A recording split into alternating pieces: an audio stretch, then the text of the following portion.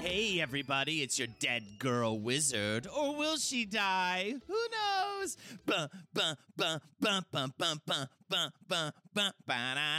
Fighting in the game. Fighting in the game. I used to sing that while I played Final Fantasy VII in college when I'd have friends over who didn't want to watch me play it. So I had to entertain them by making up songs while I played the video game. Because it was just fight after fight after fight. Fighting in the game. Game. What's up, everybody? It is the Final Fantasy VII Remake. What kind of bruiser are you today, Jake? Woo! I'm a whisper. I'm a whisper. Don't change anything. Don't change anything. I'm a whisper. I don't represent the creators of the series' own hang-ups about having to please the fandom. I'm just a spooky guy. Ladies and gentlemen, that's right. We are finally... We gave you the FF7 episode. We got to do the FF7 Remake Spectacular as the red carpet is being rolled out on Rebirth as we speak. I am so thrilled and excited to get to play this game. I can't believe this existed. This felt like a internet rumor that would never actually happen. I mean, we were talking... Well, because it was. It was. Half the story of this game is they teased it as a proof of concept, and just the world's dumbest gamers kept not listening to them every time. They were like, no, we're not doing it. We're not. It would be too expensive, and we're very busy. And by the way, I have distinct memories of like, they're going to remake it, like talk in college. Yeah. So the game came out in 97, correct? Or was it 98? No, 2005 is we'll get into it, but that's when they did the tech demo. Yeah, and I would say around 03, 04 is when word of mouth was like, they're going to remake it. They're going to... I don't even know where it came from. We just all collectively decided that they had to remake this game. And then they just did it. It was like the Sonic's teeth of JRPGs. You know, it just was so strange. Like, we all just like conjured it real by deciding just deep down in our hearts that this, of all the games, the series is long. We're up to number 16 at this point. Arguably, there are even, you know, I wouldn't say this, but some other fuckface at the, craft beer bar would say this, that it's not the best Final Fantasy. I mean, honestly, come on. 6 is... incredible. You know what I mean? I always find the Final Fantasy IX supremacists to be good people. I feel like they got their eyes on the ball. I love Final Fantasy IX. Actually, Jake, it's funny you say that. There's also a lot of talk about a 9 remake swirling. Good. I think 6 would be really interesting because the graphics are even more rudimentary, and the gameplay is even more outdated and whatever, and yet the game still truly holds up.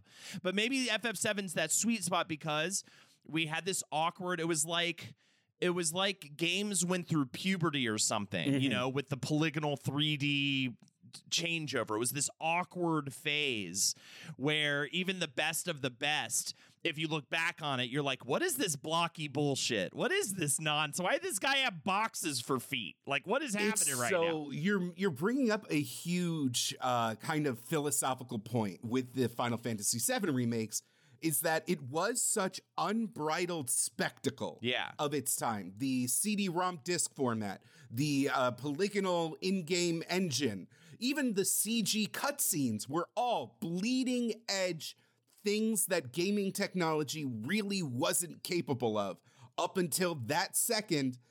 And they just went whole hog on all of these techniques and production methods, and they were making them up on the fly. And I would also argue that it was Tetsuya Nomura adding these kind of edgelord, modern, kind of cool anime-inspired designs instead of the like fantasy and or at least what do you want to say? Steampunky designs that had previously. Invoke the phrase steampunk for sure. It had this very like hip, cool edgy new vibe to it that felt yeah, it was like, oh, Final Fantasy is cool now, you know? It's like Final Fantasy fucks and smokes weed now, dude. It's not just like trying to, you know, it's not just trying to be like Lorien stuck in the castle of Lilorien. Now you have to kill God. And we're still gonna kill God in this game, but you know, we're gonna do it with a cigarette in our mouth. And we're gonna say the word shit. And it just was immediately I was drawn in. The second Barrett said the word shit, I was like, this is my favorite game of all time. And so, but yeah, it has so many now looking back on it, like dated, you know, looks and vibes. I've gotten to experience this game so many ways too, leading up to the remake, because of course I played it in high school multiple times. I then went back in college and beat the weapons after a few years of, you know, not playing it. Cut to living in Queens in my early 30s, and Lexi and I decided to start streaming on Twitch and doing Lexi Loves Game Night, where I'm getting her to play through my favorite game from my childhood, Final Fantasy VII. I get another dose of perspective on that game and what it was in the time that it was in. And then cut to, you know, a few years later, and holy shit, they are announcing an actual remake of this game, and man, it looks good. And then it comes out and we play it, and man, all my worries I had about updating the battle system, getting away from menu-based battle stuff, but still having that inherent to the system and making it more active. Man, this feels good. And holy shit, it goes way beyond, oh wow, this is what I saw in my head. Like with our BattleBots episode, right? It was like BattleBots now is what we saw in our head back when, you know, when we think about watching BattleBots back in the day. Final Fantasy VII like surpassed that, because there's character development stuff that we never got. There's like just everything, the look and the feel. Like somehow Aerith and Tifa are more beautiful and like I was going to get to the first time we see Tifa in that like first person perspective. Yeah. And she's just looking the gamer right in the eyes. And here's just this immaculate 4K model of just the most welcoming and attractive woman that modern technology can conjure. Yeah. And like your heart skips a beat for a second, just like all those years ago when you saw her pointy triangle boobas. I'm telling you, we were in love with these characters as kids. Like, I shed a tear for Aerith. Like, I truly... spoiler alert. I'm sorry. I apologize for Holden. I can't believe he would just blatantly but there's that disregard... one scene where she just farts that big stinky fart, and it's so stinky that you just shed a tear, Jake. I'm sorry. It just makes you cry. It's so bad smelling. But yeah, I genuinely didn't know who to pick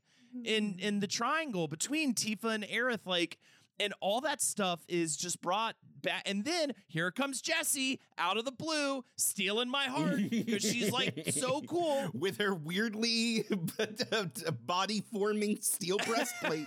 She's awesome. She's like, actually, maybe Jessie's the better way to go, because Jessie, hey, you can just like come home to her after a long day of work, and you guys are gonna hang out on the couch. It's gonna be normal, and you don't have to deal with the God energy or trauma, and all that kind of stuff. And I don't even know how to describe it. I think for people who love this game originally, who are like, there are just a lot of diehard fans of Final Fantasy VII where we exist, and we don't even understand it either sometimes, because so many people are like, what the fuck this shit. So many people have no understanding of why people are this dedicated to it. But for those of us that are, I've never seen a better case of fan service, I think, in my life. And it is astounding that it exists to me, because it's like, it's the same thing as like being, I hate to invoke it, but it's the same thing as like being a Swiftie is so rewarding. Like being a Final Fantasy VII fan has with these remake games become so fucking rewarding. It is just, and we'll see. Second game's coming out. We're not, we're it's not done.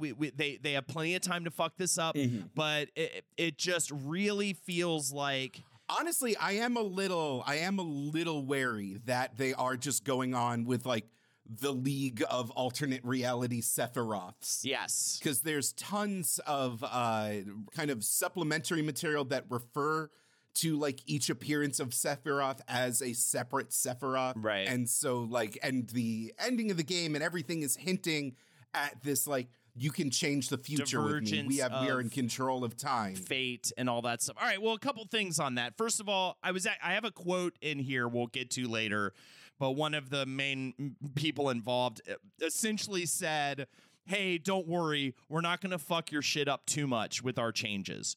Like, don't worry, we're not going to, like, take your game away from you. Like, we're very sensitive to that. So that made me feel a lot better about all the story changes. But on top of that, Jake, one of the biggest pieces of lore about Final Fantasy VII was the fact that in the original version, or, like, the original idea was that you could go on this insane side quest and do all this crazy shit to eventually change the fate of Aerith and like bring her back to life. God. And it was cut for time and budgetary reasons, right? That's fascinating because like I remember being on the schoolyard and like there would be that one kid that swore like actually if you level up one random materia or if you find like you know, it was like finding Mewtwo behind the truck in Pokemon. Yes, like there was these schoolyard rumors that there was a way to do it.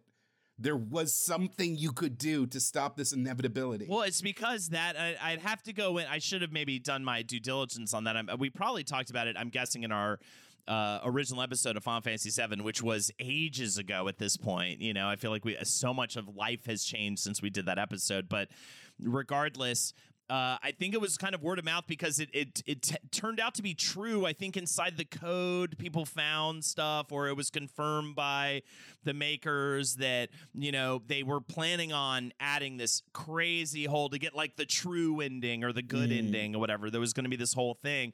And I loved that it didn't exist, though. I will also say that. So I will be a little bummed out if they like just totally pull that on us with this series. Because I was, back when this game came out, I was an angsty teen. I was like kind of becoming like a little disillusioned with life. And I really had a disdain for like happy endings.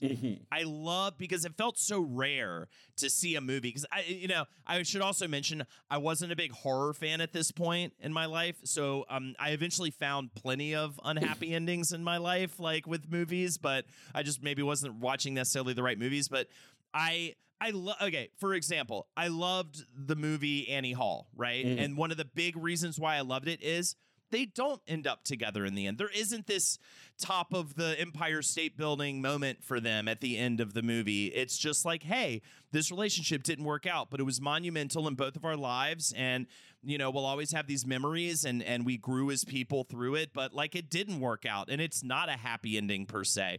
And I loved stuff like that. So here is a video game. I mean, especially in video games at this point, there is almost zero of that. There's not a whole hell of a lot of like deep artistry when it comes to narratives and things like that. People here's the thing though. People died in Final Fantasy games, but they were like marked for death, or they weren't a playable character. Right. They weren't someone that you could sink hours of XP into. Someone you didn't think you were gonna end up married to them at the end of the game, like you did in Final Fantasy VII with Aerith. Aerith is like, in fact, marked for life, if anything. You know, like you're like, oh, this is the love interest. Like, you know, this is they just. Yeah, exactly. They led you in, and then the ending of the game. It's not even just that death. That death is like such a gut punch in the middle of the game, but then you jump to the very end of the game, and like the world does get destroyed. And, you know, there's a slight nod to like then the world rebuilds itself, and you've got that kind of post-credits moment. But even that post-credits moment is dark because like everyone got wiped out. And now, like we're getting our kind of Last of Us nature coming back and taking back over the cities and stuff moment. But it's not like this triumph. There's still like all these fucking, everybody on the planet's dead. And that was so profound and cool to me. So yeah, I definitely feel touchy about what their plans are for altering the plot. And they're definitely playing within the world of destiny and fate And because the Whispers, I had to go look. I was looking up stuff on the Whispers, and the Whispers they appear when fate seems to be being fucked with. Yes. And they're like fate enforcers. They're there to like push things back into their correct orders, which essentially goes to literally Barrett gets stabbed by Sephiroth in the middle of during the Shinra president murder scene. And the Whispers literally just like go like, nope, that's not how that happens. Yes. Like, get back up. So clearly they're playing with like changing fate, which makes everyone go, oh, so you're gonna definitely like alter what happened. Like, this is not just a straight up, we're just doing this game again with way better graphics and, way cooler fight mechanics and all this kind of stuff. We're and obviously, like, spoiler alerts for Final Fantasy VII Remake, like, Zack shows up. He's supposed to be dead. He's just there. Like, it's crazy. Mm-hmm. He's this fundamental character. Cloud has like taken over his life essentially, as we're supposed to come to find in later events in the original game, and essentially that's what's going to happen in this game. Dude, I'm so fucking hyped for Rebirth, bro. I can't even believe it's coming out. I'm so hyped for this game. Kate Sith in full 4K glory. Gold Saucer was like one of my favorite parts of the original. There's so many moments in what's supposed to kind of go down in this section of game that I just adore, that are just such fundamental favorite moments of the franchise or of the original game, that, and Gold Saucer being a huge one. Everything going on with like Barrett's old like buddy, like all the I just got super hyped because I finally broke down and watched the trailer, the final trailer, because I had already heard it serves up almost too much. And I don't love watching trailers for things I know I'm going to be absorbing and kind of want to be hit with the first time. But man, I've never seen, I would challenge anyone to find a better instance of like, and I'm coming for you, BattleBots, with this, of like perfectly bringing your nostalgia back to you in like an up-to-date way. And again, fan service. I'm not talking about TNA. And that stands for tits and ass, Jake, which there's plenty of that in this game too. But I'm not even talking about that kind of fan service. I'm talking about just serving you up everything you loved about that first game and those 3 discs, and just repackaging it in the most wonderful way. I mean, one of the biggest examples for me, and we'll get into this stuff, but my gosh, is going to be big this week, Jake, because I'm a gangsta. I'm a FF7 gangsta. All right, my color is, what's the FF7's colors? Kind of blue a dark and green, like white. Yeah, whatever. You know what I mean? Don't come for me, bro. I've gotten mad at a dude at a party for saying that the game was bad, and then he thought it was one of the worst Final Fantasies. I got mad. I made I cursed a man. That's at weird. A party. That's weird. I went thinner, and now he's wayfish. So I've got to get excited about it.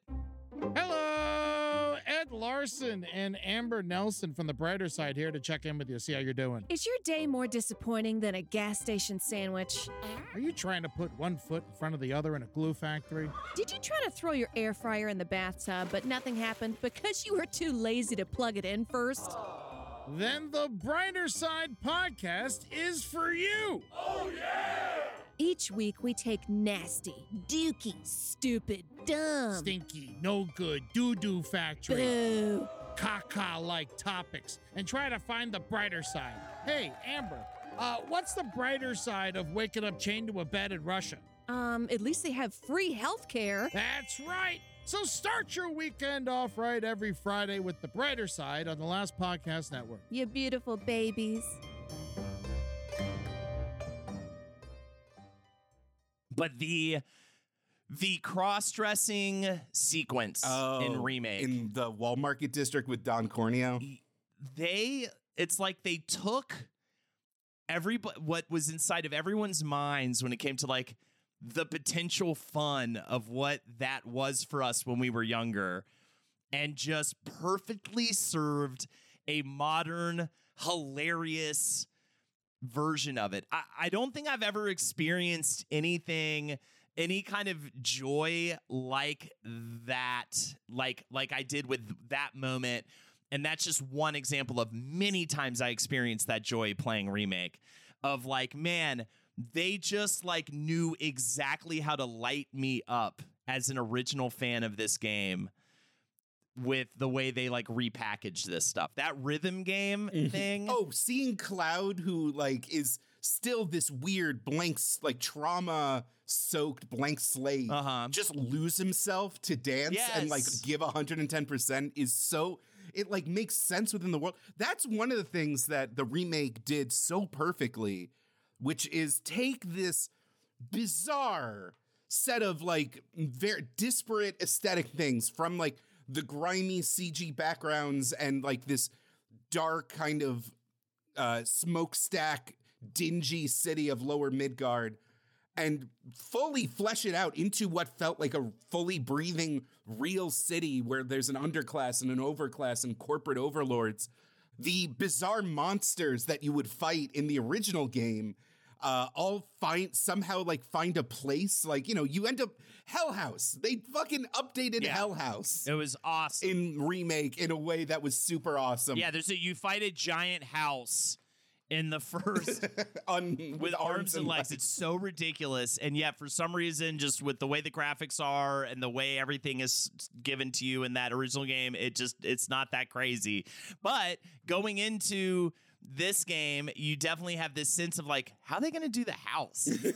How are they going to pull off the house? And then like, they throw the house at you. It's such a fun memory. I think you first meet the house in the battle arena, right? That's when they do it in this whole battle arena sequence. And it's such a fun, holy shit moment. And like the game is just packed with that. They just get it. I feel like they get it. And everything I've read, like everything I researched this week, I mean, over and over again, it was two things.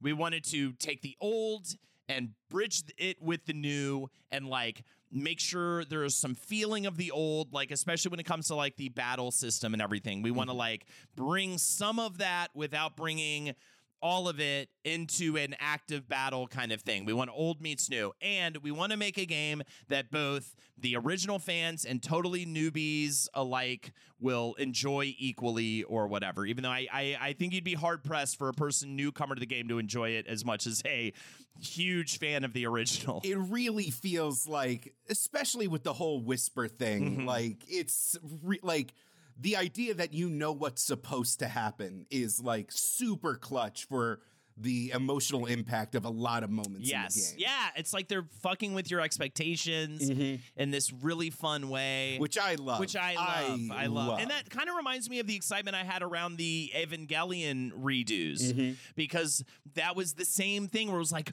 what are they, like, it's so dedicated to the original, but they keep throwing these little things in and making me go, oh shit, this is different, but it's this. It's great. I love it. Let's get into it. Final Fantasy VII Remake. It's the game that centers around Cloud Strife, who first joins an eco-terrorist group called Avalanche to take down the evil mega corporation Shinra before it uses up all the planet's essence as an energy source. Then you got Sephiroth in the mix. Is he a god? Probably. You're going to fight him at the end? Yeah, probably. Is there a dead girl? Maybe. We'll see. Let's find out in the second game. This is a trilogy, which kind of was mind-blowing when we first found that out. Three discs in the original. Why not? Why not? 3 discs in the original. We'll get into why they decided to make it into a trilogy. At first, I think a lot of people felt like it might be like a Hobbit movie-style cash grab, but I think it actually does make a lot of sense to fill it out, turn it into a trilogy of games. The second game in the trilogy, Final Fantasy VII Rebirth, is due out the month of this recording. Can't wait for it. Very exciting. So let's get into the background a little bit. Now, we cover this, honestly, just go listen to that first original episode we did on the first Final Fantasy VII, the OG 1997 one.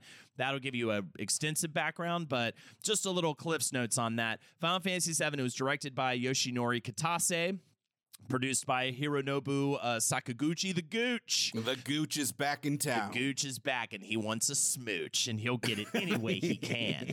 Sakaguchi has the high honor of having created the Final Fantasy franchise, and Kitase is known for having directed the series' biggest hitters, Final Fantasy VI, Also, Chrono Trigger, not a Final Fantasy game necessarily, but still one of the biggest hitters for Square. Part of the great Square.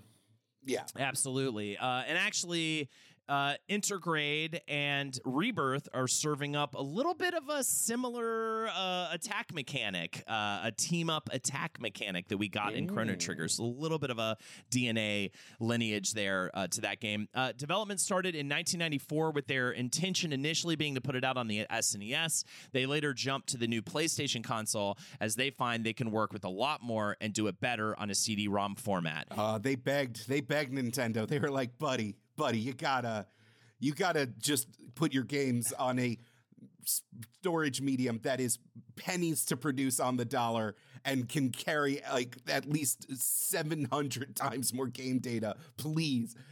And Nintendo was like, eh. And lucky me, Christmas 1998, my mother went into the electronic gaming boutique to get me a PlayStation, and I want to kiss whoever the fuck she talked to that day who recommended her to get the PlayStation and the very first game to go with it for Christmas, Final Fantasy VII, with a TV VCR. I never had to leave my room again, and thus... Well, you know what? The N64 kids had Quest 64 and Hybrid Heaven, so, you know, we were doing fine. Hey, I rented an N64 multiple times, especially to play Ocarina of Time, okay? I was definitely jelly. Paper Mario was pretty good.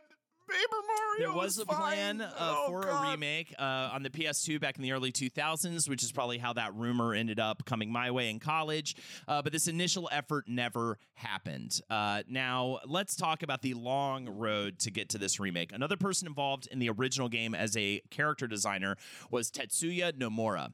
He is also responsible for Kingdom Hearts and directed the 2005 film Final Fantasy VII Advent Children. This movie is very important. Without Advent Children, I don't know if we get to Remake. And the reason why is because Advent Children, and even if you go back and look at it, it's not a one-to-one to the character models of Remake, but you can see that it creates this like little step in between. A lot of work was done to make these designs and make this world at least viable. Like the initial heavy lifting of how do we turn these blocks and blurry JPEGs into a fully realized HD world. Yeah, in original Final Fantasy VII, you have like different versions of the characters, right? You've got like the 3D polygonal kind of moving around in space, really blocky versions, but you also do have these cutscenes where they're a little more realized, but they're still like, you know, cartoony and silly and out of proportion. And then you have like the booklet and those amazing designs,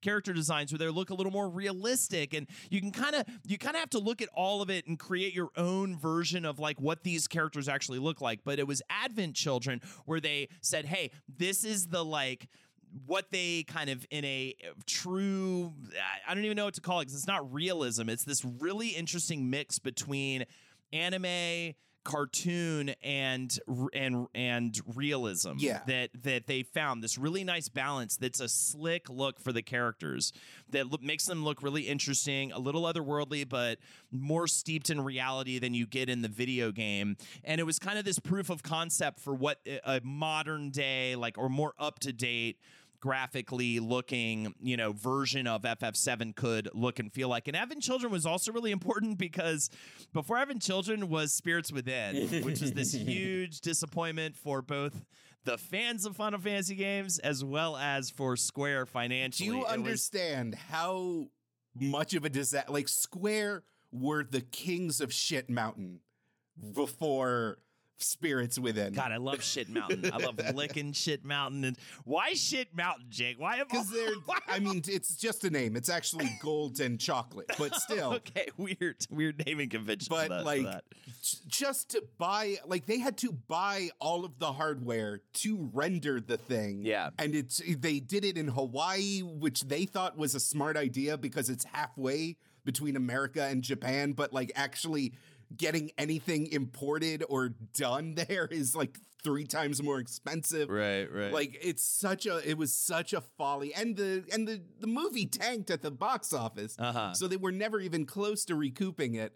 Like they got high on their own supply because, you know, Final Fantasy VII introduced all these modern elements and introduced all of these sci-fi. I mean, there was some like Magitech stuff in 6 and other games, but like they went full hog wild on this sci-fi move, so it didn't even really look like I can't believe Final Fantasy. There's staples about Final. You don't need to get too far into spirits with them, but there are staples of every Final Fantasy game. Every Final Fantasy game has chocobos, Moogles, usually crystals, this, that, and the other, and it was just a Bahamut or two. It was mind blowing that they would put out a movie with Final Fantasy in the title and not even include the things that every fan of every Final Fantasy game knows is in every single Final Fantasy in whatever form. You know, it just made no sense on many levels. It looked amazing. Of course, it was like definitely pushing what, really? Well, I guess in hindsight, I don't know. For the time, it was graphically, in terms of CGI, it was like definitely, I feel like a kind of a big showcase but really all it did was showcase the limitations of the art form. Yeah. But Advent Children came out and they had Kadaj and Lowe's, so that's pretty cool. That's pretty and Yazoo. The 3 like baby Sephiroths that just hang out and like do bullshit. And lore's being created. There's also Final Fantasy VII Crisis Core, which came out on the PSP, which actually is getting re-released, which is badass. And that adds some plot element stuff that actually is getting included in these remake games. This is all known as the compilation of Final Fantasy meta series. Yes. Which includes things like Japanese-only episodic Java games for flip phones to PSP games like Dirge of Cerberus and what's the other one? Crisis Core? Yeah, Crisis Core. Crisis Core is the one I was saying. That one came out on the PSP. That was the FF7. Yeah. Which one had GACT? That was Nickelodeon. Japanese visual Nickelodeon. You could get it at Toys R GACT Us. with a it was T. awesome. I love GACT. I think Dirge of Cerberus had GACT. When are we going to do the GAC episode, Jake? Before we get, let's not. He's mentioned as there's like one line where Hojo's like, and of course the G-type soldier in like tier, and like that's GACT's character. Either way, let's get back to Tetsuya Nomura, who directed FF7, Advent Children, Kingdom Hearts. Nomura got into drawing at the age of 3 and applied this to the creation of his own version of a popular board game at the time, Sugoroku. In middle school, his father introduced him to computers and bought one for him, on which he went from video game enthusiast to programmer of his own games. He was notably super into Dragon Quest and later Final Fantasy, and he initially got hired at Square as a debugger for Final Fantasy IV. And after some training, he got to design monsters for Final Fantasy V, and then was graphic director for Final Fantasy VI, then principal character designer for FF7. Throughout the 2000s, while working on stuff like Kingdom Hearts, it was Nomura that started conceiving what a remake of that game might look like. At the same time, a groundswell arose from fans online and in games media, with folks clamoring for Square to create a modern remake of FF7. Yoshinori Kitase, of course, another huge major player in this whole thing, said, "We were on the U.S. media tour for Final Fantasy 13, and we took on a bunch of interviews, and we got a ton of questions from reporters asking, when are we going to make the Final Fantasy 7 remake? Just hearing that so many times, I did think that we would do it one day, that's for certain." So he returns to Tokyo. He hits up Nomura about a remake at that point in 2009. And essentially, they made this thing out of fear. They were just so afraid someone else at Square would grab this torch and run with it. And they feel so protective over this original project, this IP, that they knew they had to get it going themselves to give it to do it right, to give it the justice it deserves. So, but besides them and Kazushige Nojima and Motomu Toriyama, who worked on the original FF7 game and signed on to co-write the remake, most members of the team were actually those that played it as a fan. And this is really, really important to understand going into the making of this game. Like, the majority of people love this thing from the other side of it. And you need that balance of like having original people who created that first game as a part of it and maybe kind of more at the head of things. But there's so many people there who are actually almost more protective over it because they're a fan that keep it on the rails in a certain way, that it's so important. And again, it's that balance. It's all about balance with this remake game. It's all about having these kind of middle way between fan and creator, and between newcomer and old timer, and modern gameplay design versus old. So this includes the 2 designers that round out the core team, Naoki Hamaguchi, a different Gooch, and Teruki Endo. Hamaguchi worked on FF12 and 13. Endo got his start with Capcom's Monster Hunter series. Hamaguchi said, as a fan who played and enjoyed the game back in the day, here he backs up my point right here, I think I bring a different approach to the project. I was looking at how we can remake it for the modern audience from a fan perspective, which is quite different to the original creative's perspective. And so they're really trying to keep this thing in balance in that way. And they wanted to make a game, of course, that could be enjoyed by all as well. So one of the first big elements of this remake is this battle system. I love the battle system. Did you skip right past the tech demo? Tell me about the tech demo. Oh my God. Demo. All right.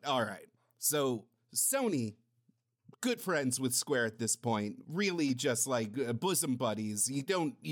Final Fantasy is now a PlayStation exclusive, one of their leading brands, and Square is working hard on Final Fantasy 13. But Sony really wants to show something for the PlayStation 3 unveiling, and so Square drops all work to create this tech demo that first is shown in 2005. And it's just a couple of minutes long, but you can download it directly to your system. You can really make things. You can people downloaded this thing just to watch a cutscene. And it starts with Aerith and the life stream and this real-time rendered Midgard, which is basically just a bunch of pipes. It's just a pipes and steam in a dirty alleyway. But as Aerith kind of walks down, the city zooms out. There's more people walking by. It's that weird, interlaced, PS3, Xbox 360 era kind of footage. And you get to see the city of Midgard. And the title shows up, technical demo for PS3. This gets people super horny, hornier than they've ever been for a Final Fantasy VII remake. Yes, it created of course, the horrific jizz explosion incident of 2008. A couple people drowned. It was actually at a St. Patty's Day parade. Very unfortunate. It was unveiled in E3 2005. And this was never meant to be a remake. This was just supposed to be, we don't really have a lot of Final Fantasy 13 to show yet. We got to put something together. This is brand new hardware for us. These are semi-HD assets that we don't have a lot of experience putting together.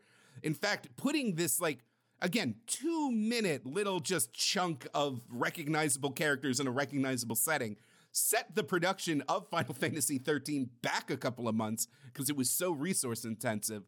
And from then on out, every interview with either Nomura or Kitase or anybody else involved was like, so when are you going to finish that remake we saw in 2005? And they had to keep saying, okay, no. That's why they're getting hit up with that. Because I did have the quote about them getting hit up a bunch, but I didn't include the part where there was that amazing tech. I forgot about that tech demo. Yeah. And I don't want to get into, honestly, Final Fantasy 13 has its own drama behind it, from the hallways to Lightning and her return that we shouldn't get into. But the entire Final Fantasy machine was already dedicated to just their mainline games. There was literally no room to make these Final Fantasy VII remakes that everybody was now demanding because of this one-off tech demo. And do you have stuff on the CyberConnect drama? No, I don't have anything on the CyberConnect drama. I'm scared of it. I feel like it's the kind of thing where if we talked about it too much, I'll get crypto attacked or something. You know what I mean? So what year did CyberConnect get involved? CyberConnect 2 is a well-established Japanese game development studio. They've worked on the Street Fighter series. They are known for their really good cutscenes. They're known for their action gameplay. I know them as the creators of Asura's Wrath, which is one of my favorite guilty pleasures. They're also, I guess they're most well known for all of the Naruto fighting games that came out over the years in the 2000s. Asura's Wrath is great. People love it. I mean, they don't. It sold very poorly. It cost a ton of money.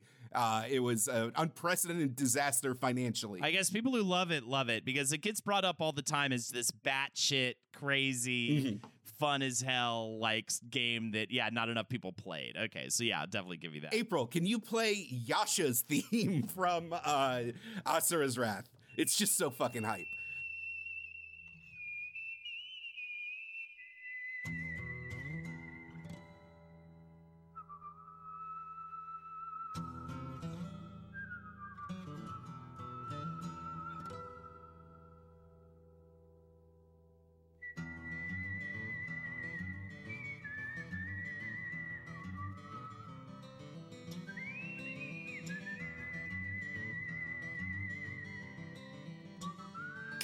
Goddamn, what a hype game. What a stupid hype game.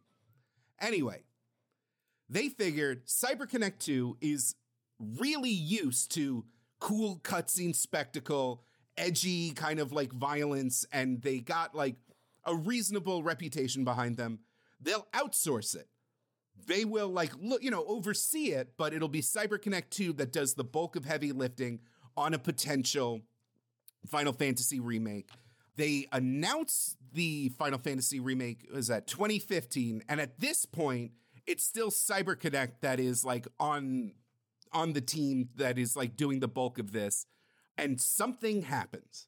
And to this date, it is all very kind of blurry and kind of shrouded in polite Japanese corporate, manners, that they never said what exactly happened between the two companies, but they just kind of say, or at least Square says, that there was workflow and production inconsistencies between the two companies, and they were unable to work together. Whether that means CyberConnect was going in a weird direction that they didn't want to go, or they were working too slow, or something, I have no idea. But it was eventually decided that if they were going to do this, it was going to be done internally. And that's when the team of Nomura and Kitase and all the other people you mentioned were finally tapped and like getting to make this their own way. I know Nomura says that like he wanted it done before everybody gets too old or like people start dying off. Yeah. But he also claims that he didn't even realize he was the new director of the game until he saw like a corporate video release. Like until he saw the trailer that was like directed by Nomura, and he was like, oh, cool. So it's one of the newcomers, is Teruki Indo, that is largely responsible for this old meets new battle system that they came up with. And it really is I think it's probably my favorite battle system of any Final Fantasy game, and that includes 6. I was actually a little disappointed 6 didn't take more notes from the incredibly engaging battle system of FF7. Nomura said, I do have this idea of how Final Fantasy battles should be and should feel. We want to still keep this strategy element in which the player will consider the elemental weaknesses of enemies during battle while using these action moves and being engaged intact. That was always my core belief in how we should approach Final Fantasy battles. I thought this was truly vital to this game.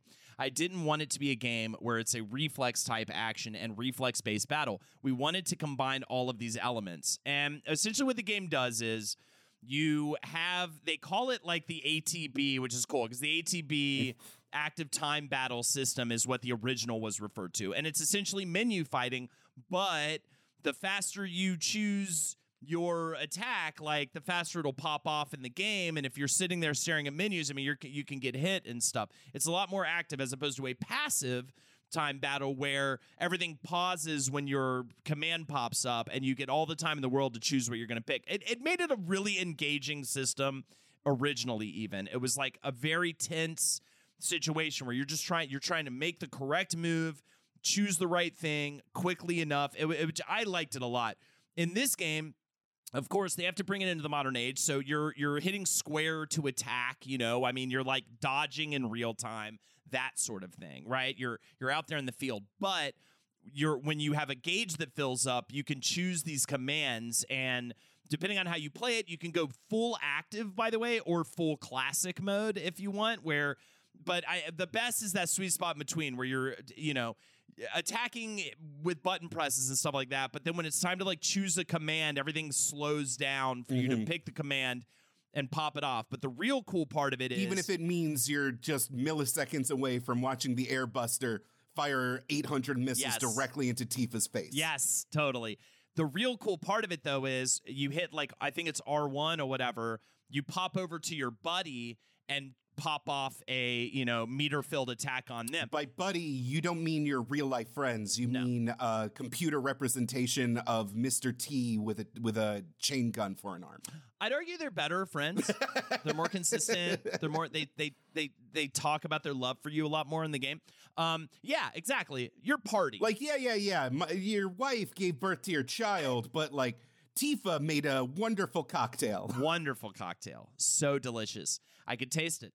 You're popping around to each different member of your party. And once the system clicked in for me, I was so engaged and loving it. And really the key was to constantly be rotating from person to person, popping off these different abilities, and then that limit break hits, and then you pop that off, and you're timing different things, and, you also have materia and magic and all these different types of commands. The materia is essentially what you slot into your weapons to do different magic attacks and things like that. You're playing off of the enemy's weakness. Much less than summons come into play way early, by the way, because summons in the original game, you don't get your first summon until after you leave Midgar. The events of the first game get you all the way through up to leaving Midgar. But they come in the first game, which is like a wonderful, fun surprise. And summons kind of act like FF10 a little bit, and kind of the more modern games and other games in the series past FF10, but still, you're like bringing. I think Final Fantasy 15 also had this, I do believe, where you summon them, they come in, and then you're like choosing attacks for them to hit and stuff, and they're like with you for a while. It's not just one like big attack. And then they still do a big cinematic final attack. Yes, they do a big cinematic final attack, and you can like build up their meter though to do like lesser attacks that use less meter, or you can wait and build that meter like all the way up and do like a big crazy, right? It's cool. There's a lot of strategy there. It's a lot of fun. So this really is, they talk a lot about balance. It's like very, press packety in a lot of ways. They always talk about finding the balance, the old versus the new gamers. The old gamers. Oh my God. There was a documentary called The Making of Final Fantasy VII Remake available through the official Square channel. I watched all of it. You did? It was so boring. It was so boring with just a series of Japanese men repeating the same thing. Well, I wanted to give something to longtime fans so that they would feel rewarded. But also, I wanted to make it for new players. Yeah, and then they cut to a different guy who would say the exact same thing. I know. That's why I've already said it about 8 times in this episode. But I will say, more so than anything else, it is so true when it comes to the battle system. It is this perfect fucking balance of active and menu-based, of old school and new school. And I think it is might be the strongest Final Fantasy menu or active battle system at the very least, much less of all battle systems ever. I just think it's just wonderful. And again, I was like almost surprised that they didn't have more of that. They didn't actually fully just adapt that to FF16. FF16, you only control one person. It's an active battle system, and it's very like cooldown based. But I just thought they just nailed it. So I was very excited for that. It makes sense that Teruki Endo was the Monster Hunter World guy. Because it's another classic series where you're fighting these massive monsters with huge health pools, but you have to keep it dynamic, but you're also managing gear and XP and abilities, totally. All while it's happening on the field. It totally makes sense. And it also makes sense, therefore, why it was broken up into 3 games. I think nailing this battle system down and like perfecting it in this first game was such an undertaking that it would have been so hard for them to then also go, now there's a world map and there's all the events that happen after Midgar. It's just so insane of a mountain to conquer. And then, of course, they took what was 7 to 10 hours of gameplay in the original with the whole opening part where you're in Midgar and then you leave. 10 if you take the stairs at the Shinra building. 10 if you take the stairs at the Shinra building.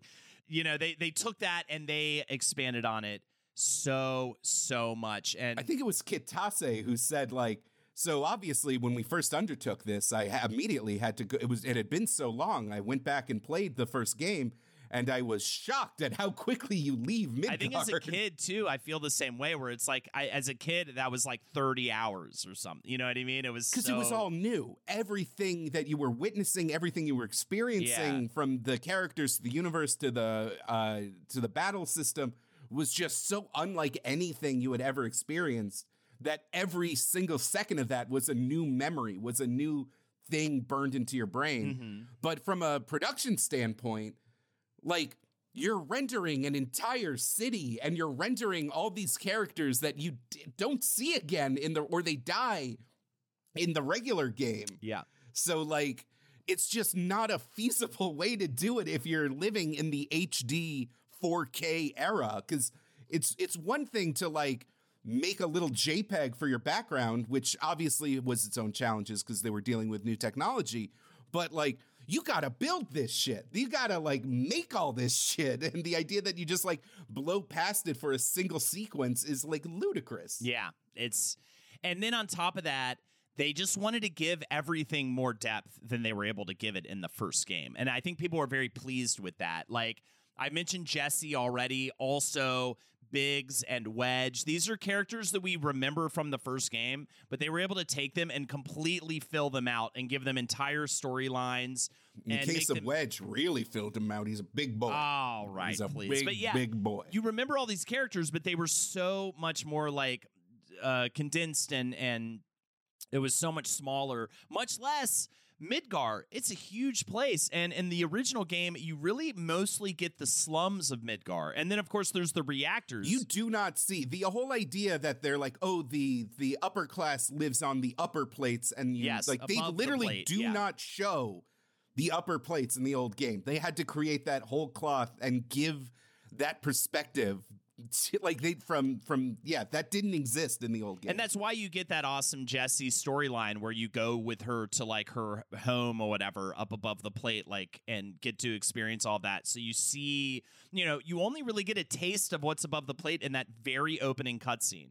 That's pretty much it. If you've never played the games, the city of Midgard is built like a giant piece of pizza with a big industrial power plant / office building in the center.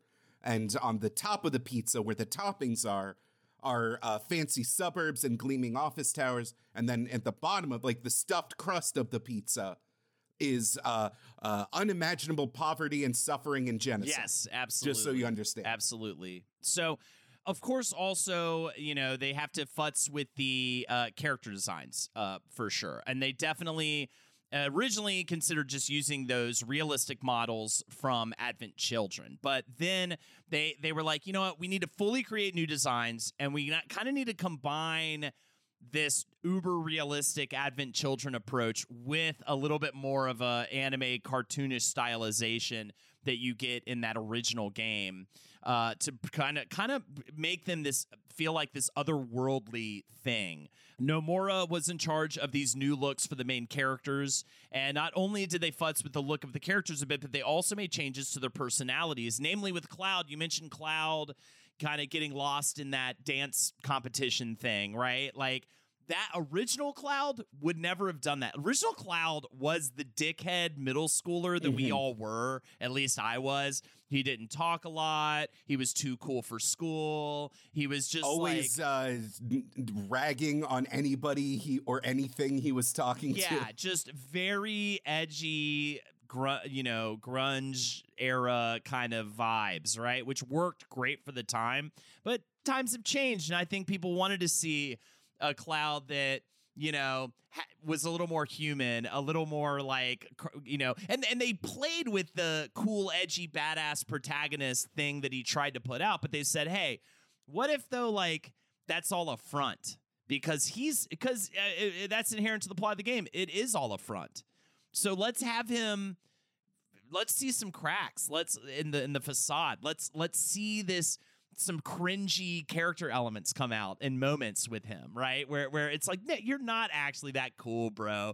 And this really was based in the idea of like giving the character more depth and saying Cloud is so eager for acceptance, so eager for respect from his peers and everything that he puts on this front, but there's this real person underneath it all. And we get to like see that, and that adds so much more depth to the character. Also, it just makes it more understandable that people would like him. You know what I mean? Because I feel like in the first one, it's like, he's such an anime protagonist. He's like such a Mary Sue in a way, where he's just like doing nothing to deserve it, and everyone's just like, you're amazing, I'm in love with you. You know what I mean? There was some great analysis by games critic Maddie Myers, who broke down how in Remake, they really actually take the love triangle between Tifa, Cloud, and Aerith and make something like more believable out of it, besides just, ooh, you're the edgy boy, I love you the most. Like, Tifa is Cloud's childhood friend, and she's like, she wants to bring that old Cloud back out. She's there just being like, why are you acting different? Why are you so fucked up? Like, come on, like, cheer up. We can do this. Like, come back to us. Right. Aerith is, the last of the Cetra, the ancient that was been, like, gone through so much bullshit and is just, like, find someone else that has equally been fucked with and broken. And it's like, hey, let's just hang out and not talk about all the ways that the Shinra Corporation has ruined everything we hold dear. And their relationships kind of work. They both are believable. And Tifa and Aerith just immediately become actual friends. Their friendship is super believable, and they both rag on Cloud. Like, they both have a mutual love of just like, man, get a load of this weird guy, right? Like, yeah. It just feels so much more realistic than the borderline harem anime vibes of the original. Absolutely. The character development is so much more fascinating, and they just were able to fill out the world so much more. We already talked about, showing what was above the plate. I wanted to mention the writers credited on the project for the script are Kazushige Nojima and Motomu Toriyama. It was Nojima that wrote a lot of the like initial stuff, and then when Toriyama was brought in as a co-director, he rewrote quite a bit of that work once he joined, but they definitely collaborated a lot in the process. And they one of the big things that they wanted to explore was the stuff that might have been happening off screen during the events of the original game. Nojima said, we had conversations such as, what are the Turks doing right now? Or what kind of character from the compilation of FF7 would appear here, and etc. Katase said, for example, after Cloud fell into the Sector 5 slums, what was Tifa doing? How did she get into that Chocobo wagon that took her to Corneo? We had a few things planned during the first half of production, but due to time restrictions, we had to cut it out. But they still expanded on so much of that stuff and made a lot of like very dumbed down kind of simple plot elements of the original. They found ways to make them complex and interesting. The whole Corneo sequence was done so well, and that was such a fan favorite sequence in the original that they just nailed. It's like a fan favorite, but also like kind of cringy in icky is a better word. Totally. And they really Corneo is still a horrible person in the universe, but like instead of the like getting a dress for Cloud as just this weird like borderline like humiliation kink gender shaming affair, it's weirdly empowering and nice, and like Cloud feels like happy a little as a beautiful girl. Yeah, it's cool. I really like what they did there. And then of course we have to get into the fact that they are making some major fundamental changes to the plot in this first one in ways that made the original fans go, holy shit, essentially. Nomura said, when I requested a scenario to Nojima, I first thought, if I'm to create the FF7 remake, I would like to do it this way. I then conveyed my ideas to him. During that phase, I planned to make this be more than just a mere remake. For example, the battle system this time around is in real time instead of using ATB gauge, and with that, the story itself took a turn that isn't just the basic FF7, but something new. That's the kind of story I wanted to create. We thought to have only a subtle change where in the ending you see Biggs alive, which makes you think, wait, this is weird, and gives a slight sense of unease. But then the staff thought, well, if there's room for more scenes, then let's just add it. And one of the major changes, one of the big initial holy shit moments is just the fact that we get way more Sephiroth. Oh, yeah. Way earlier on. Like, Sephiroth is really much more alluded to well throughout the Midgar sequence and into the world map sequence. You're like chasing Sephiroth. Cloud has magic migraine magic migraine time throughout the game where he just grabs his fart and goes like, and then Sephiroth shows up and is like, I'm not supposed to be here. Yes. You kind of know I'm not supposed to be here. That's a huge part of it for sure. I mean, essentially, you don't get the lore drop on Sephiroth till what we're probably going to be enjoying right up top in Rebirth, where they go to the town of Calm and they go into the hotel room, and essentially Cloud just like drops this huge flashback on everybody that introduces Sephiroth and like shows us how terrifying he can be. Like, we don't get any of that in what would be, you know, the events of the first game or the first, you know, the events of the first disc. You know what I mean? I mean, we get full one-winged angel in this game, and that doesn't happen crazy. for a while. It's really wild. So and then of course the other major divergence, you did the character up top for your bruiser, the plot ghosts, as Maximilian Dude refers to them. Or you could say the Whispers, as they're referred to in the game. And the Whispers, as we already mentioned, they exist to keep fate on course. And the Whispers was the big one for sure. Like, where you're like, this is fucking not my Final Fantasy VII. What is happening right now? And I think that was really pretty brilliantly done, honestly. You know, also Aerith as well seems to be aware that they are in an alternate timeline, which is really crazy. And the biggest mic drop moment is a live Zack being reintroduced at the end of the first game, as he is this pivotal character. It's fucking nuts. But the dog is different. The soldier dog is different. So maybe it's an alternate reality. Yes. Maybe we're dealing with a multiverse bullshit here. Which honestly, again, I said this before. We're all pretty multiverse sick at this point. I know. So if they're just gonna go full Rick and Morty and be like, don't you realize things are different on mathematically feasible parallel universes? And you're like, yeah, I know. Right. I know. Well, this quote from Katase did put me at ease a bit. I was actually very happy I found this in the research. He said, I've talked about this extensively with Nomura, but I'm sure fans of the original are expecting to revisit familiar locations and scenes.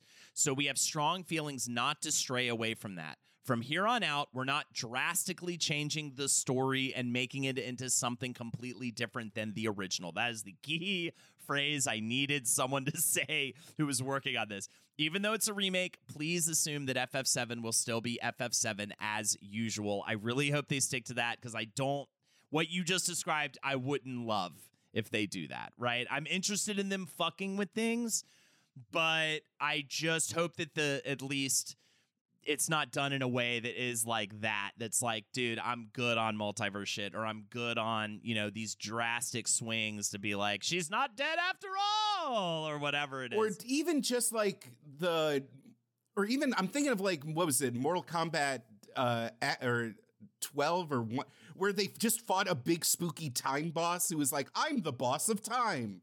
And you're like, that's why all this shit is happening. Right. And like, all right, well, let's just punch the boss of time. Like, I don't. Well, it's so funny though, because I also feel like I love the idea of like, sure, we'll do a remake, but we're not just gonna like give you this. You know what I mean? Like, sure, you could scream us into making a remake for years and years, and we'll make it, but we're not just gonna like do it exactly how you want. We're gonna fuck with it a little bit, because fuck you. Like, I don't know, there's some about that I kind of dig. It is fun. I did like the idea of the Whispers as these fandom stand-ins, literally dragging away characters when they're about to reveal something they're not supposed to. Like, Hojo literally just gets picked up and carried to another room right when he was about to reveal something about the soldier program that he wasn't supposed to reveal yet. Right. Or saving Barrett, or cutting off like exit routes, or like trying to re-kill Wedge and Biggs prematurely.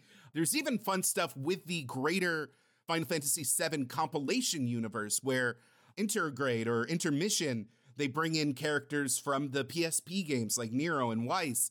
The final Whisper Ghosts, like boss that happens before you go fight Sephiroth, it's in the game that they're pretty much like apparitions of the bad guys from Advent Children, who are fighting to make sure that their future after Final Fantasy, their existence as canonically being part of the Final Fantasy universe isn't jeopardized by the new changes happening. Like they are literally coming in from across the metaverse to like be like, no, stop. If you change too much, we won't exist. Like, it's very cool. It's very cool. It's very interesting and very meta. And I do love meta. So I don't, there's something about enjoying entertainment that acknowledges its role outside of the universe of the entertainment. I do appreciate that. So we haven't even landed on this yet. It's one of the most iconic elements of Final Fantasy VII, done brilliantly, remade brilliantly in the remake, the music. One of the strongest elements, I would say, of Final Fantasy VII. It was scored by the legendary composer Nobuo Uematsu. Since that time, Uematsu had left Square and forged his own solo career. So they had music director Keiji Kawamori oversee several strong Square composers as they took on this project, including Masashi Hamauzu and Mitsuto Suzuki, and even got Uematsu himself in for one new track. Kawamori said, there are three important highlights in the soundtracks of FF7 Remake. Music that has minor arrangements on their main theme and melodies from FF7, those that are extensively arranged to give a new impression, and finally, completely new pieces. There's this tug of war between the natural-sounding orchestral compositions and the inclusion of synths, something that is inherent in the sound due to the cyberpunk aesthetic and sensibilities of some of the core composers. Mitsuto Suzuki is strongly influenced by the work of Vangelis in films such as Blade Runner, Chariots of Fire. He's a synth guy, really good, strong for this project. And the dueling nature of technology and synthetics and things like that, i.e. Shinra and Midgar, versus the orchestration of natural, like wood instruments and stuff like that, representing like the life stream and all of that. It's obvious, music metaphor for what's happening in the game. And Uematsu returning is great. The new song is titled Hollow. It's a haunting ballad sung by Yash, the lead vocalist of Survive, Said the Prophet. April, how about we get a little taste of Hollow?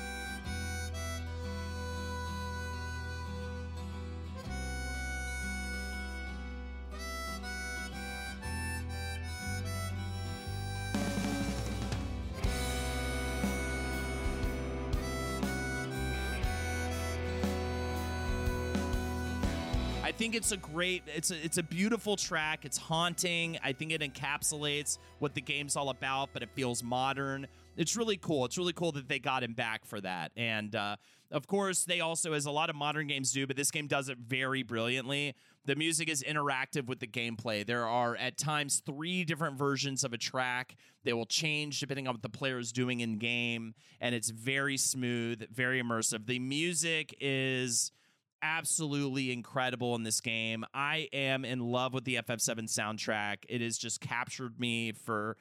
If I hear certain tracks, I am immediately transported. It's like incredible. I just love the score of that game, the original game, and what they did with the new one is like at times breathtaking. One of the weird little factoids I picked up while doing research this week was the fact that Masashi Hamauzu, who helped with the music or co-composed the music of this game, was actually besides working on the original Final Fantasy VII, was in the original choir singing Sephiroth in the original One Winged Angel track. Yes, which I thought was very hilarious. So yeah, all that combined, it's this shockingly good. I mean, I don't know. I never expected it to be as good as it was. Mm-hmm. Tetsuya Nomura gets on a flight to Los Angeles, California in 2015 to be a part of PlayStation's E3 live stream, where they would first announce a Final Fantasy VII remake with a teaser trailer. Nomura said,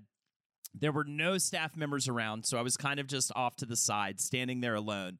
When I heard the cheers from the crowd and the passion, I became overwhelmed and started shivering. I was walking like a fawn, just overwhelmed by the intensity of the crowd. I thought, this has become such a big deal, and I wanted to cry. After that moment, Square's stock prices rose to their highest since 2008.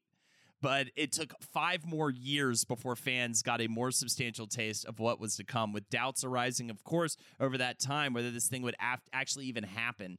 And, and then also we find out it's going to be 3 games. That was kind of like definitely a big throw-off moment, The game miraculously gets released during the pandemic in April of 2020. Kind of an amazing time for that game to drop for so many people who needed something, who weren't Animal Crossing fans and needed something to make them feel joy again in their hearts. And not long after that, you get Intergrade, which I also played. It's the DLC for the game. It serves up an early introduction to Yuffie, a ninja working for Wutai who goes to Midgar to steal Shinra's Ultima Materia. It's a cool look at the character before we get to meet her in the original game. The original game, she's actually an optional pickup, which is crazy to think about because there's so many fundamental moments with her. I mean, there's a reason why you don't see her and Vincent in a lot of the ending cutscenes. Yes, they're Vincent's also optional, but they're fundamental if you know, right? And what happens is you actually encounter Yuffie in this one area in the field, and you have to answer her questions correctly to get her to. It's kind of Persona-y now that I think about it. You have to call her on her bullshit and whatever, and she and answer questions a certain way, and she'll join your party. But she has the Wutai sequence is one of my favorites. It's great. You would miss all of that. She's a really fun character, real spunky, badass, of course. Also, though, this DLC introduces the team-up attack mechanic, referred to as Synergy, that will be in the new game. Kind of reminds me of Chrono Trigger, as I mentioned before, and I'm happy to know that it's going to be in Rebirth as well, where essentially you can, it'll cause, I think, your meter to build slower, but you can do these team-up attacks that'll be more powerful, so a little bit more strategy thrown into the battle system.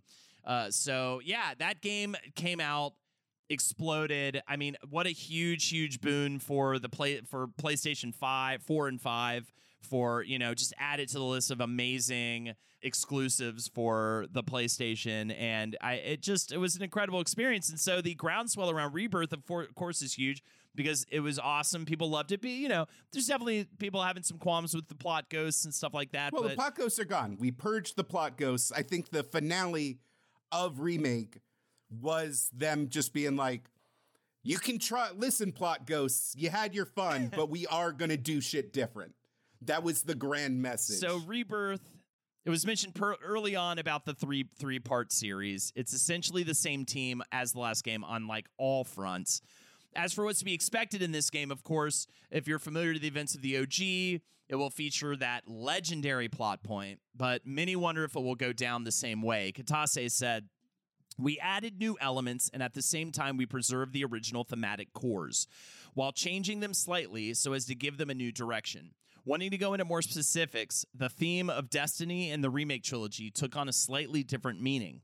The questions that need to be asked are, how immutable is what establishes destiny? How far can we go to fight it? How much of what we do is the result of predestination, and how much isn't?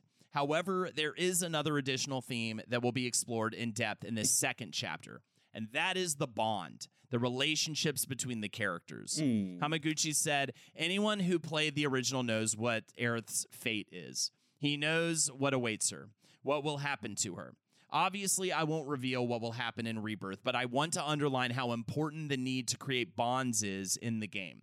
Bonds between Cloud and Aerith, and between all the other party members. We focused a lot on how the characters evolve throughout the game, not only during the main quest, but also in the side missions in which they develop their relationships. So I think we're going to get a lot more side quests where it's just you and Barrett, or just you and Tifa, or whatever. And that, of course, is inherent with the synergy mechanic. And I think that was all just them trying to add a mechanic that strengthened the plot. But also, I'm very glad to hear they worked really hard on the Golden Saucer date sequence, which is, I think, a really fun high point that's not badass monster slaying or any of that kind of stuff in the original game. It's like this sweet, genuine character building sequence in the original. As long as I can get in that Ferris wheel with Barrett, I will be all right. I'm very much looking for it. Golden Saucer, first time I played it, and every time since, Golden Saucer was always a part I looked forward to. I'm very interested to see how they're going to do the mini games. I was always, from the moment they did the like rhythm game in the Corneo sequence or whatever, I was like, what is that snowboarding going to be like? And that's not going to be until the third game probably, but still, I cannot wait to see how they handle, because they just have handled everything so far in a really fun, fresh way. Also, the RTS, I wonder if they're going to do the real-time strategy Fort Condor mini game, which is such a weird part of FF7. I literally forgot that was a thing. Yes, it's crazy. It's a whole RTS game. It's fucking StarCraft in there. I mean, it's a way simpler. Well, they are adding a collectible card game. That's just already, we know that's coming. Yeah. Oh, yeah. I saw that in the trailer. I was like, oh, shit. That makes me give some pause. I hope it's a good one. I can be very hit or miss with the card games. Just more Gwent. I loved Gwent. I'd be happy with. I hate the Final Fantasy VIII card game. I despise. I really liked Gwent, so I'm hopeful that it's a fun card game. They also less explored side characters in the original game, like Priscilla from Under Hunan, the dolphin girl, Dio, the guy who runs Gold Saucer. They play much bigger roles in this game, kind of like Jesse in FF Remake. Very, very excited for this. Very interested to see how they handle. Like, I think the first game was like, how are you guys going to remake this? Like, how's this going to feel? How's the fighting going to feel? How are the characters going to look? This one's like, now you have some of the most legendary plot, like, I mean, obviously there's one specific one. Legendary plot moment has been referenced in years since all over the place. You can't go long without referencing this moment in video games, especially when you talk about like... You cannot talk about this game. You cannot talk about this era of gaming without mentioning it. And it's happening in this of the trilogy, in this entry. Or is it? Or is it? And I think everyone's clamoring to know how that's going to go down, how they're going to handle that. And so we're all on the edge of our seat collectively, like just anticipating this release. I'm very excited. Obviously, can you tell? I'm so fucking excited. Oh, man. It's a good thing I was wearing my sword-proof jacket today that you bought me, Cloud. That would have really gone bad. Well, Jake, I think I've left it all on the dance floor at this point. Do you have anything else to say before we wrap this up with some plugs? No, I think that's it. It's a game that was decades of yearning, and son of a bitch, they did it. Son of a bitch, they pulled it off. Absolutely. It's brilliant. Hopefully. So far, it has been pretty brilliant. Oh, God. So. Remember in the Final Fantasy, remember in that making of documentary that had very little information? All the other creators were just filmed like straight ahead, like a normal interview.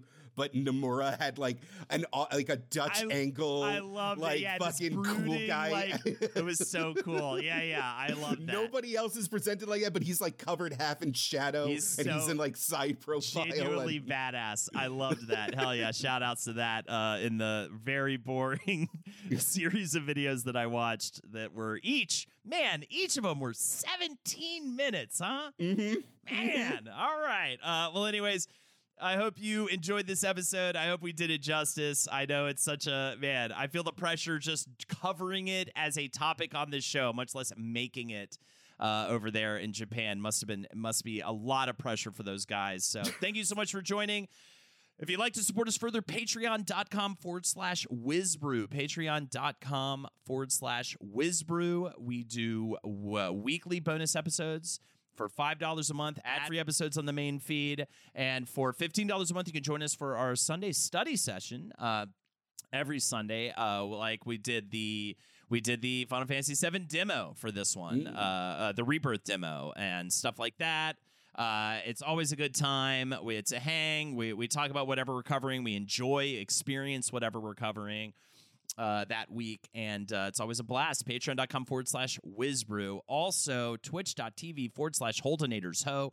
Twitch.tv/HoldenatorsHo. I stream all throughout the week. It's always a blast. I don't stream on Thursdays, though. Fuck that. because someone else streams on Thursdays, and I believe his name is Jake. Oh, shucks, that's right. Every Thursday, 7 p.m. Eastern, it's the Cartoon Dumpster, a cavalcade of animated oddities from the 80s, 90s, 2000s, and maybe today. If you like Mystery Science Theater 3000 and you have fond memories of your Saturday morning cartoon blocks, this is the show for you. Just go to twitch.tv/PuppetJared. That's the name of my little VTuber avatar. I'm a sassy little guy. Twitch.tv/PuppetJared. And hey, always remember, never stop bruising. And keep on whizzing. Sephiroth!